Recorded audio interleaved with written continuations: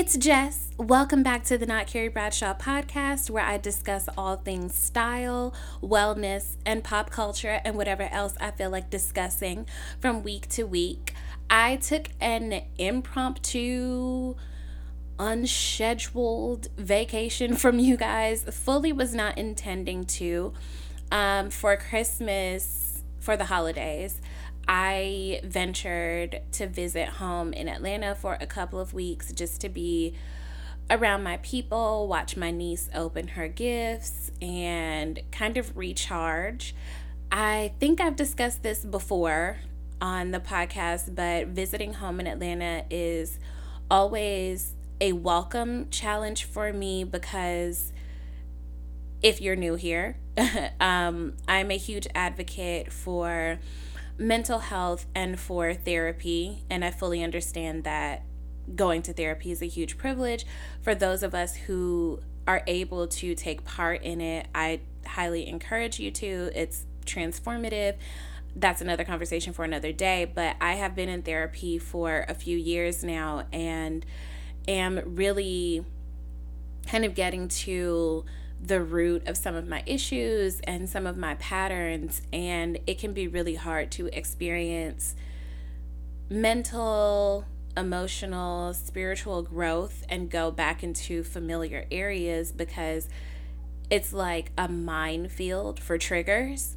And then it's also really hard to go around people who know you in a really specific or familiar way when you're trying to grow beyond what they may have remembered about you.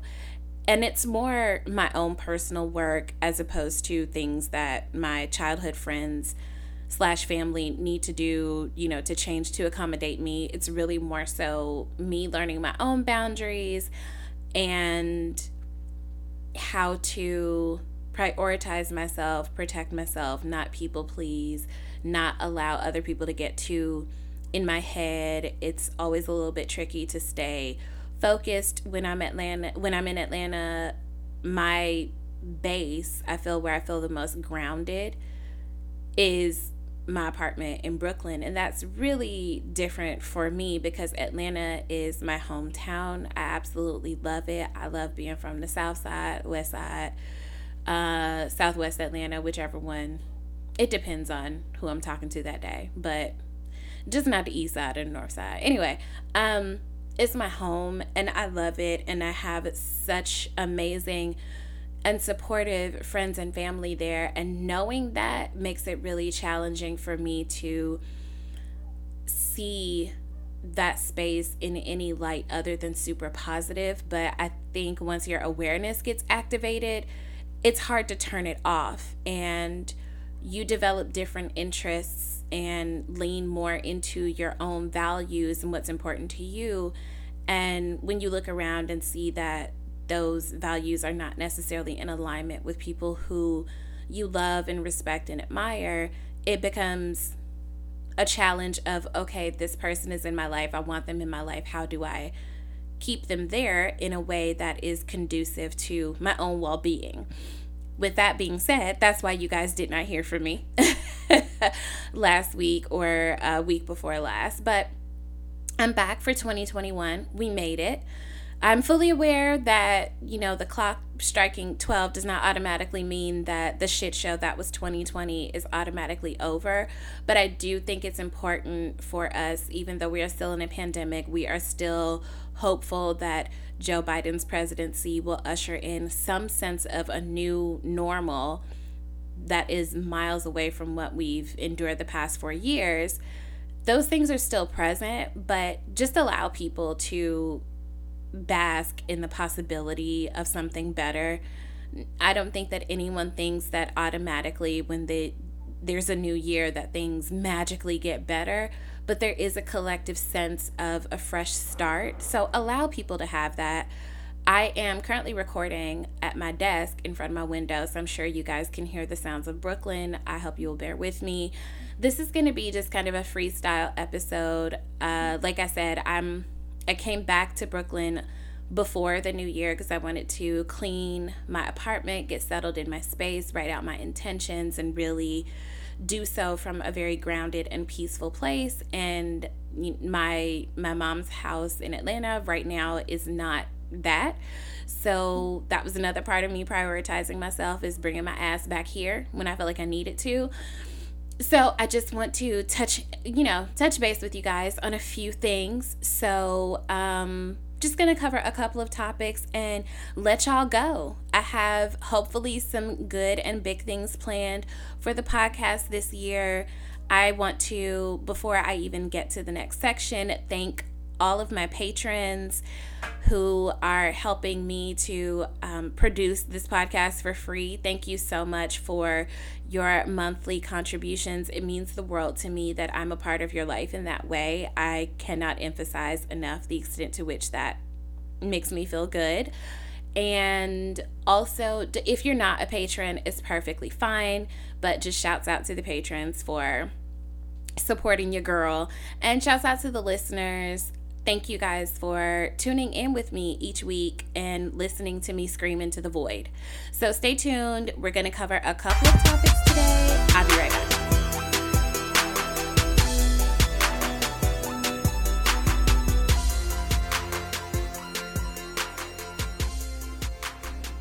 Okay, guys, I am back. First thing I want to talk about is my journey of self-discovery when it comes to fat phobia.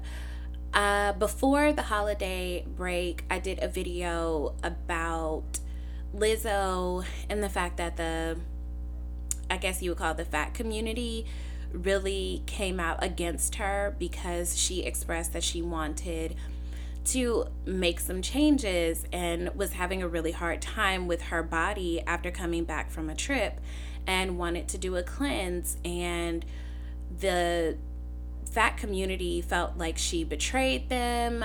There were people talking about they were going to get a Lizzo tattoo and now they don't want to because she's being so harmful. And I just found that so shitty, because I don't think those people understand that by telling her that she's not welcome to sit at your table because of how she feels about her body, they're basically doing the same thing that diet culture tells, and mainstream media and a number of other sources tells women who aren't of a certain size or body type that they aren't acceptable. I did a whole YouTube video about it. I will link in the episode description if you want to recap that.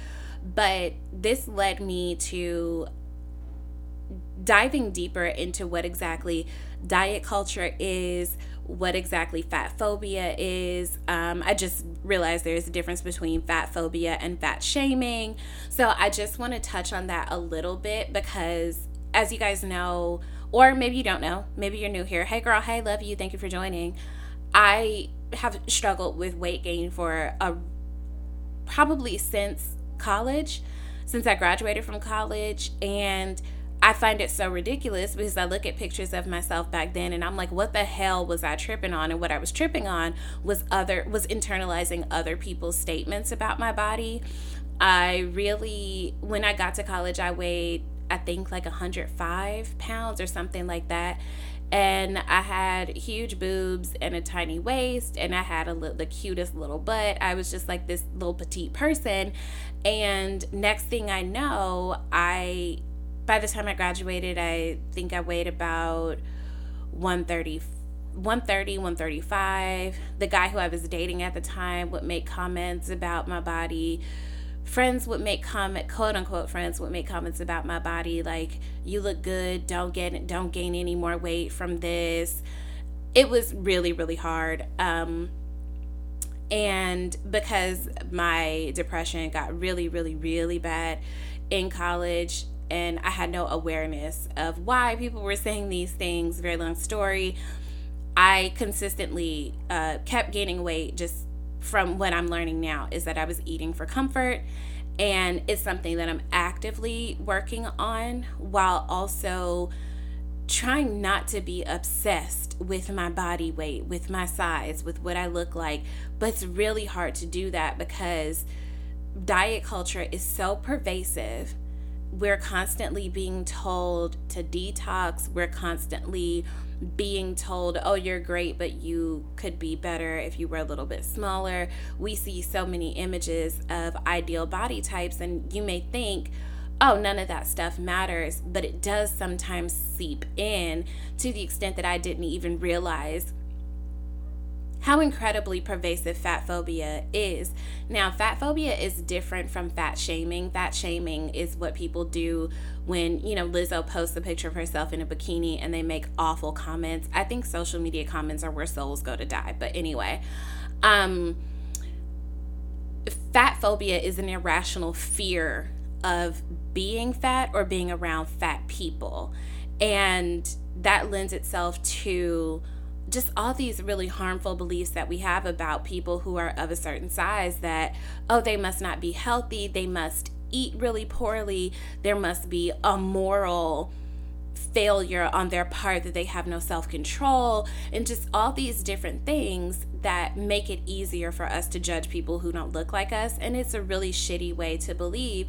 And, even the fact that we think fat people won't be loved, that they won't be cast in certain movies. And even the clothing industry, which y'all know how much I love style, does not do enough for people who are beyond, honestly, like a size 10.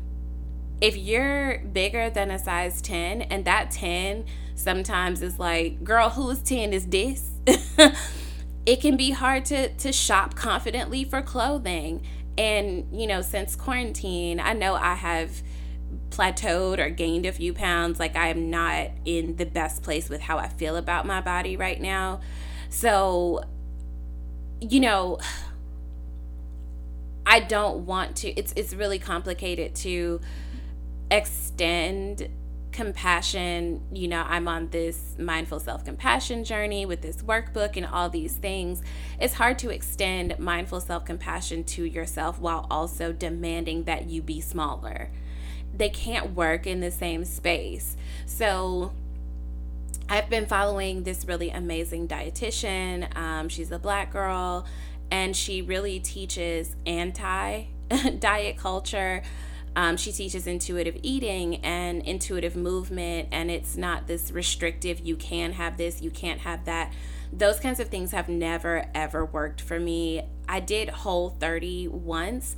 It was incredibly difficult and just not sustainable for me.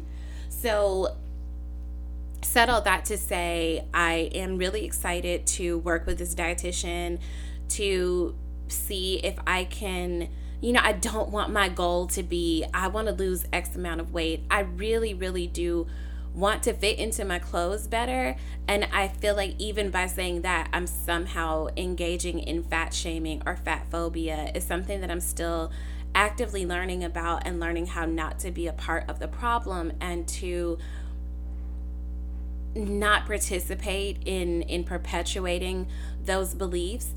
But I think people are also allowed to feel how they want to feel about their body. Like, even I have friends who are just so tiny, and when they say things about wanting to lose weight, I'm like, I don't even know that I have to respect how you feel about your body, but what are you even talking about? And it's all very complicated. It is a process. You guys know, last year I started a wellness journey, which included a really big fitness component, and COVID definitely threw a wrench in those plans, but I'm still working on all of those things. Mental and spiritual and emotional wellness will always be a priority for me, and I think that by really pouring a lot of intentional energy into healing those parts of myself, my physical parts of myself will follow. In being well, I genuinely think that I know for a fact that I do overeat, and I think that if I just got to the root of why I overeat and can find some ways to feel comfortable without doing that, I will see changes in my body. But I'm not sure. I really just want to feel better about my body. I want to commit to getting more movement in my body every day, and it's a whole journey. But I just want to encourage you guys to become a little bit more aware of the things that we say about other people's bodies, the things we say about our own, the comments that we make, and you have no idea that some of the things that you may be saying about someone else's body could be really hurtful to people who you're talking to. So just want to practice a little bit of awareness, compassion, and empathy in that space. I will again link to some resources in this episode description. So that's one thing. And a major part about that is if a person posts something about their weight or just posts a picture, and you feel like they look really great and they've lost all this weight, don't comment on their weight unless they've said something about it, because there have absolutely been times where girls who I follow have lost so much weight, and so many people like, oh my god, you look great, what did you do? And come to find out that person had, really severe mental health issues, and the cocktail of meds that they are on to improve that, chemical imbalance led to weight loss. And that can be a really personal thing. Like, she can't prescribe to you the different antidepressants or anti-anxiety meds or whatever that she had to take, and without that even being the goal. So it can be a really intrusive thing to ask a person, or to assume, or to speculate. I think for me personally, if someone has done the work of, like, committing to a different lifestyle and eating in a way that they feel is better for them and moving in a way that they feel is better for them, and that resulted in weight loss, and they want to celebrate it, I'm absolutely going to celebrate that with them, because people should be allowed to do what they need to do to and with their bodies to feel good within reason, obviously if they're not hurting anyone else or themselves.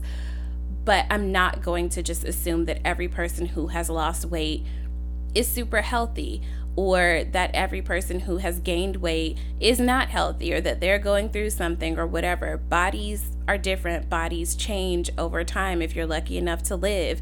So just some things to consider. I'm also doing this 30-day yoga challenge with Yoga with Adriene. It's free. It's on YouTube. I find yoga to be incredibly challenging. I do not do yoga in a class because I'm too self-conscious about my lack of flexibility.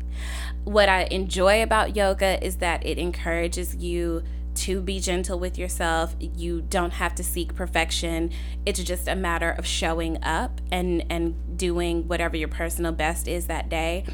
And something that I have historically struggled with is working at things that I'm not great at. I used to be a person who was like, oh, if I'm not good at this is just not my ministry, and I can just move on from there. I won't worry about it.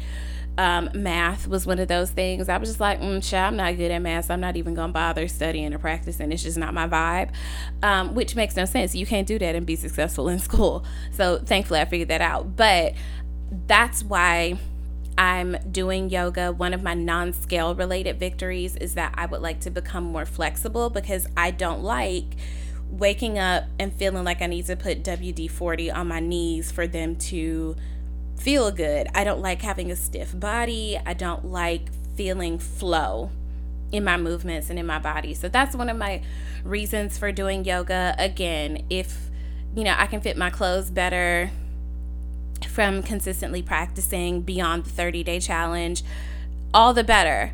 But I do think it's important to have non-scale related physical wellness goals. Some people really want to be stronger. I definitely would like to be a stronger person as well. So they have, they want to bench press a certain amount of weight. Things like that I think are really cool and beneficial, especially because we can't resist there being a new year and wanting to set these, different goals for ourselves. The next thing I want to talk about is, y'all know how much I love TV. So I watched a show called Bridgerton. It combined many of my favorite things. I love a period piece. I love exceptional costuming. I love beautiful cinematography and easy scandals. This show was not so heavy where like the stakes are so high, but it was very intriguing. It's another Shonda Rhimes production on Netflix. I encourage you guys to watch it. I binged it with my mom. We really enjoyed it. Here's what, though, Andy Cohen voice. I was discussing Bridgerton with a friend, and even though there was a lot of, there's the blind casting and Black people and white people are on equal societal footing, I could not help but notice that, true to form, there weren't a lot of Black couples where both partners were Black, and even the married couple that is Black, the wife is very, very fair skinned and has, a certain texture of hair. And I even noticed that the Black character, one of the main Black girl characters, she had to be the girl who experienced an unplanned pregnancy, who was so worldly, who was kind of like, hard scrap and, came from a more difficult background. And these are things that I noticed 100%, but I still wanted to enjoy the show. So 2 things. Number 1, once your awareness to certain things is activated, it's really hard to turn it off. But I don't want to be someone who is so aware that I can't enjoy anything. I just don't think that that's any kind of way to live. I think it's fine to call things out, and to be critical. And I think we can be critical of things that we love and enjoy. Those 2 things can happen at the same time, but I don't want to be so aware that I can't enjoy things. The other thing that this really highlighted for me is we don't see enough occurrences, especially in period pieces, because race is such a dividing factor in so many things. But even in something like this, like a fantasy type situation, where Black and white people are on equal footing, and it's more so divided by socioeconomic status, we don't see enough Black damsels in distress. And my friend and I were discussing this in a Clubhouse room where it was just the 2 of us, and we talked about it for hours. Would we have even been comfortable seeing the character of Daphne had she been Black? Are we comfortable with a Black woman being a multidimensional person, with one of those dimensions being vulnerability and innocence? I just don't think that we really get to see that, which begs the question in a broader sense. In real life, are Black women allowed to be both strong and vulnerable? I've always found it really troubling that we're celebrated and punished for our strength. You have these like incels and like terrible people who speak really poorly about quote unquote independent women and career women, and Hallmark has built a whole industry of Christmas movies basically telling women that you have to give up your career if you want to find love. But why aren't we allowed to also be human in that way? Why aren't we also allowed to have moments of vulnerability and to be treated with softness, or to just be innocent in the world? Are we, would that have even, if Daphne, the main character, had been Black, would it have read through in the same way? Would we have found it problematic that this girl seemed quote unquote weak? And again, back to real life, I do have a legitimate fear or anxiety about whether or not I can be a feminist and also be in a relationship with a man who I just want to be capable. I just want to date a capable man, among other things. I want to be with someone who knows how to get shit done. I don't want to be with someone who has been infantilized to the point that partnership with me renders me being another parent to them. And my therapist is telling me, like, you won't know, like, cross that bridge when you get there. You don't know what may happen. But as I have decided to open myself up more to the possibility of romantic love being a part of my life, I do have these fears that I can't be both, because I don't think that I have seen both exist in even fictionally. I definitely see certain things, like if you look at Bridget Jones's Diary, and Mark Darcy is always like, I love you exactly as you are. That's like a dream. Like I want to be with someone who does not require that I shut down or shrink myself, and that they respect that I am a multidimensional human person with my own thoughts and opinions, that I'm not a doll for them to, dress up, play with, put on a shelf. I just don't want to feel that way. So, things to consider. I don't know what Shonda, I wonder if it's an intentional thing that she's doing where we see so many interracial couples in her work. And I was telling someone, I don't recall ever not seeing biracial or interracial couples. I don't ever recall not seeing biracial people on TV. I feel like that's not even really a progressive thing to do, is to have in the commercial like a multi-ethnic, family. I feel like I've seen that my whole life. What I feel like I don't see a lot of is two dark-skinned people in love. We saw it on Insecure, and it was like such a phenomenal thing that, like, why haven't we seen this more often? Even in the heyday, of Black sitcoms, it wasn't a whole lot of dark-skinned love, I don't think, not compared to the broader sense of what we saw. So that's definitely something that I'm thinking about and wondering, like, why Shonda won't let us have two brown people in love.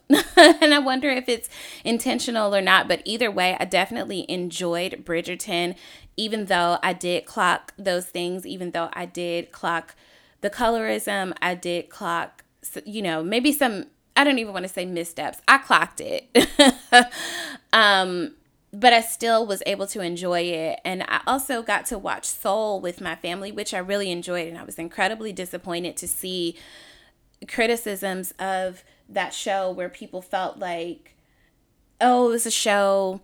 It's a movie made, it's a Black movie made for white people. I just did not get that. And I think when it comes to Black stories, because we're not a monolithic group of people, every Black person is not always going to be satisfied with every Black piece of work or art that comes out, and we should be allowed to be critical of things.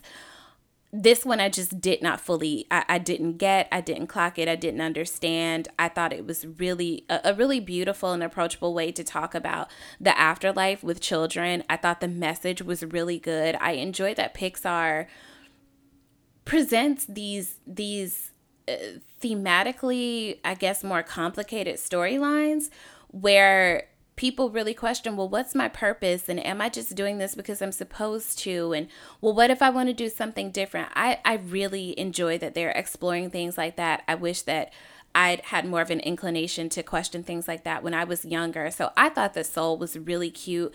And to people who have such harsh criticisms of literally everything, go out and make your own. The next and last thing that I want to talk about is, and I did write a story for Refinery 29, my very first story for Refinery 29. It's live. I'm really proud of it. I talked about why I retired as a bridesmaid. And I'm going to link to that in the episode description if you guys want to check that out. Speaking about like my single fears. Anyway, last thing I want to talk about, LLC Twitter has to be stopped. Y'all gonna get people put in jail because y'all want to flip everything into a money-making adventure. And I really want for us as Black people to get to a place where we're no longer connecting poverty to a moral failure. I think that is such a huge problem in our society. I think it's such a shitty way to look at things and to look at people, where you're relegating them to, oh, you must have failed at something if you don't. It's very expensive to be poor, and poor people don't have time for an investment to come through and to liquidate. Like, people need liquid money to take care of themselves today. So I just wish that we could look at things from a broader spectrum. I really have a huge problem with this belief that financial literacy will dig all poor Black people out of poverty. Some people just need more money. And absolutely, you have to know how to manage it when you get it. And some people do need to be educated in that way. But reading Rich Dad Poor Dad and 48 Laws of Power and all this other like very surface level fake intellectual stuff that people are trying to push on you. I'm not going to say us because I don't receive that. I rebuke it in the name of Jesus. But that amounts to nothing. Everything in life really, we live in a capitalist society. I'm reading this book by Alice Walker where she talks about like even creatives cannot thrive in a capitalist society without money. You know, she was talking about Zora Neale Hurston and how, you know, she just was not received well by Black people during the Harlem Renaissance. They felt like she was too Black. They felt like she, you know, was reminiscent of a time in you know, Blackness that they wanted to forget, which is the more southern, rural kind of things where a lot of people in the Harlem Renaissance were aspiring to a certain idea of whiteness. And she kind of died in obscurity because she just did not have money. And I recognize that we need money to thrive in this society. But everything cannot be, oh, well, how you gonna make money off of that? Oh, well, you need to get an LLC. I just don't think that you guys understand how LLCs work. And I really want you guys to stop telling people to just start random businesses to make quick money where those businesses are actually putting out the output of those businesses is shit. I'm not going to call any names, but we have seen people who are just like, I want to make X amount of money. And then they put out shitty products that people buy into that they can't benefit from at all. We've seen enough of that in our society with white people being at the top of, you know, so many of these enterprises and the way that they, what's the word I'm looking for? Not manipulate, but take advantage of, basically exploit the needs and the desires of poor people or people who don't have as much as them. And they give them shitty products, shitty services, shitty beliefs about what they can do. And it amounts to nothing. Quick money is just that. It's quick. It comes and it goes. If you aren't building something sustainable, you will be in the chow line with the rest of us. So I really just want LLC Twitter to stop, to actually read something besides, you know, how to manipulate people into giving you money that you don't deserve type books, and actually learn about the implications of what it means to be a good steward of resources and to honor your increase in a community kind of way. I just wish that we could be more have more of a community mindset. I'm definitely going to have someone on the podcast at a later time to discuss this, to dispel some of the LLC Twitter myths that we really need to do away with, because it's just, honestly, it's fucked up on a whole other level. So those are the things that I wanted to touch on. Thank you guys for joining me again. Be sure to check out the episode description for some resources and just some cool things that you guys might want to be, that you guys might be interested in. I'm looking forward to another year and beyond with you guys, just sharing ideas and things that I come across that I think you might be interested in, and expanding our awareness about the world around us. One thing that I wish more people would do is consider that maybe there is a better way to live and to operate that differs from what you have been raised to believe. Maybe there's something else out there, and not just limiting our beliefs and our behaviors to what's comfortable, because what's comfortable isn't always what's great. So anywho, I hope you guys have an excellent rest of your week. I will talk to you guys soon. Drop down in the comments. Let me know if there are things that you guys would like for me to discuss. You can also become a patron, where for $7 or $5, $7, you can request me to talk about a specific topic on my YouTube channel or the podcast. And yeah, I will link to that. Help me continue to keep this show free and ad free. I would like to make a coin because, again, we cannot thrive in a capitalist society without money. So help me if you can. And I'll talk to you guys soon. Thank you again for being with me. Bye.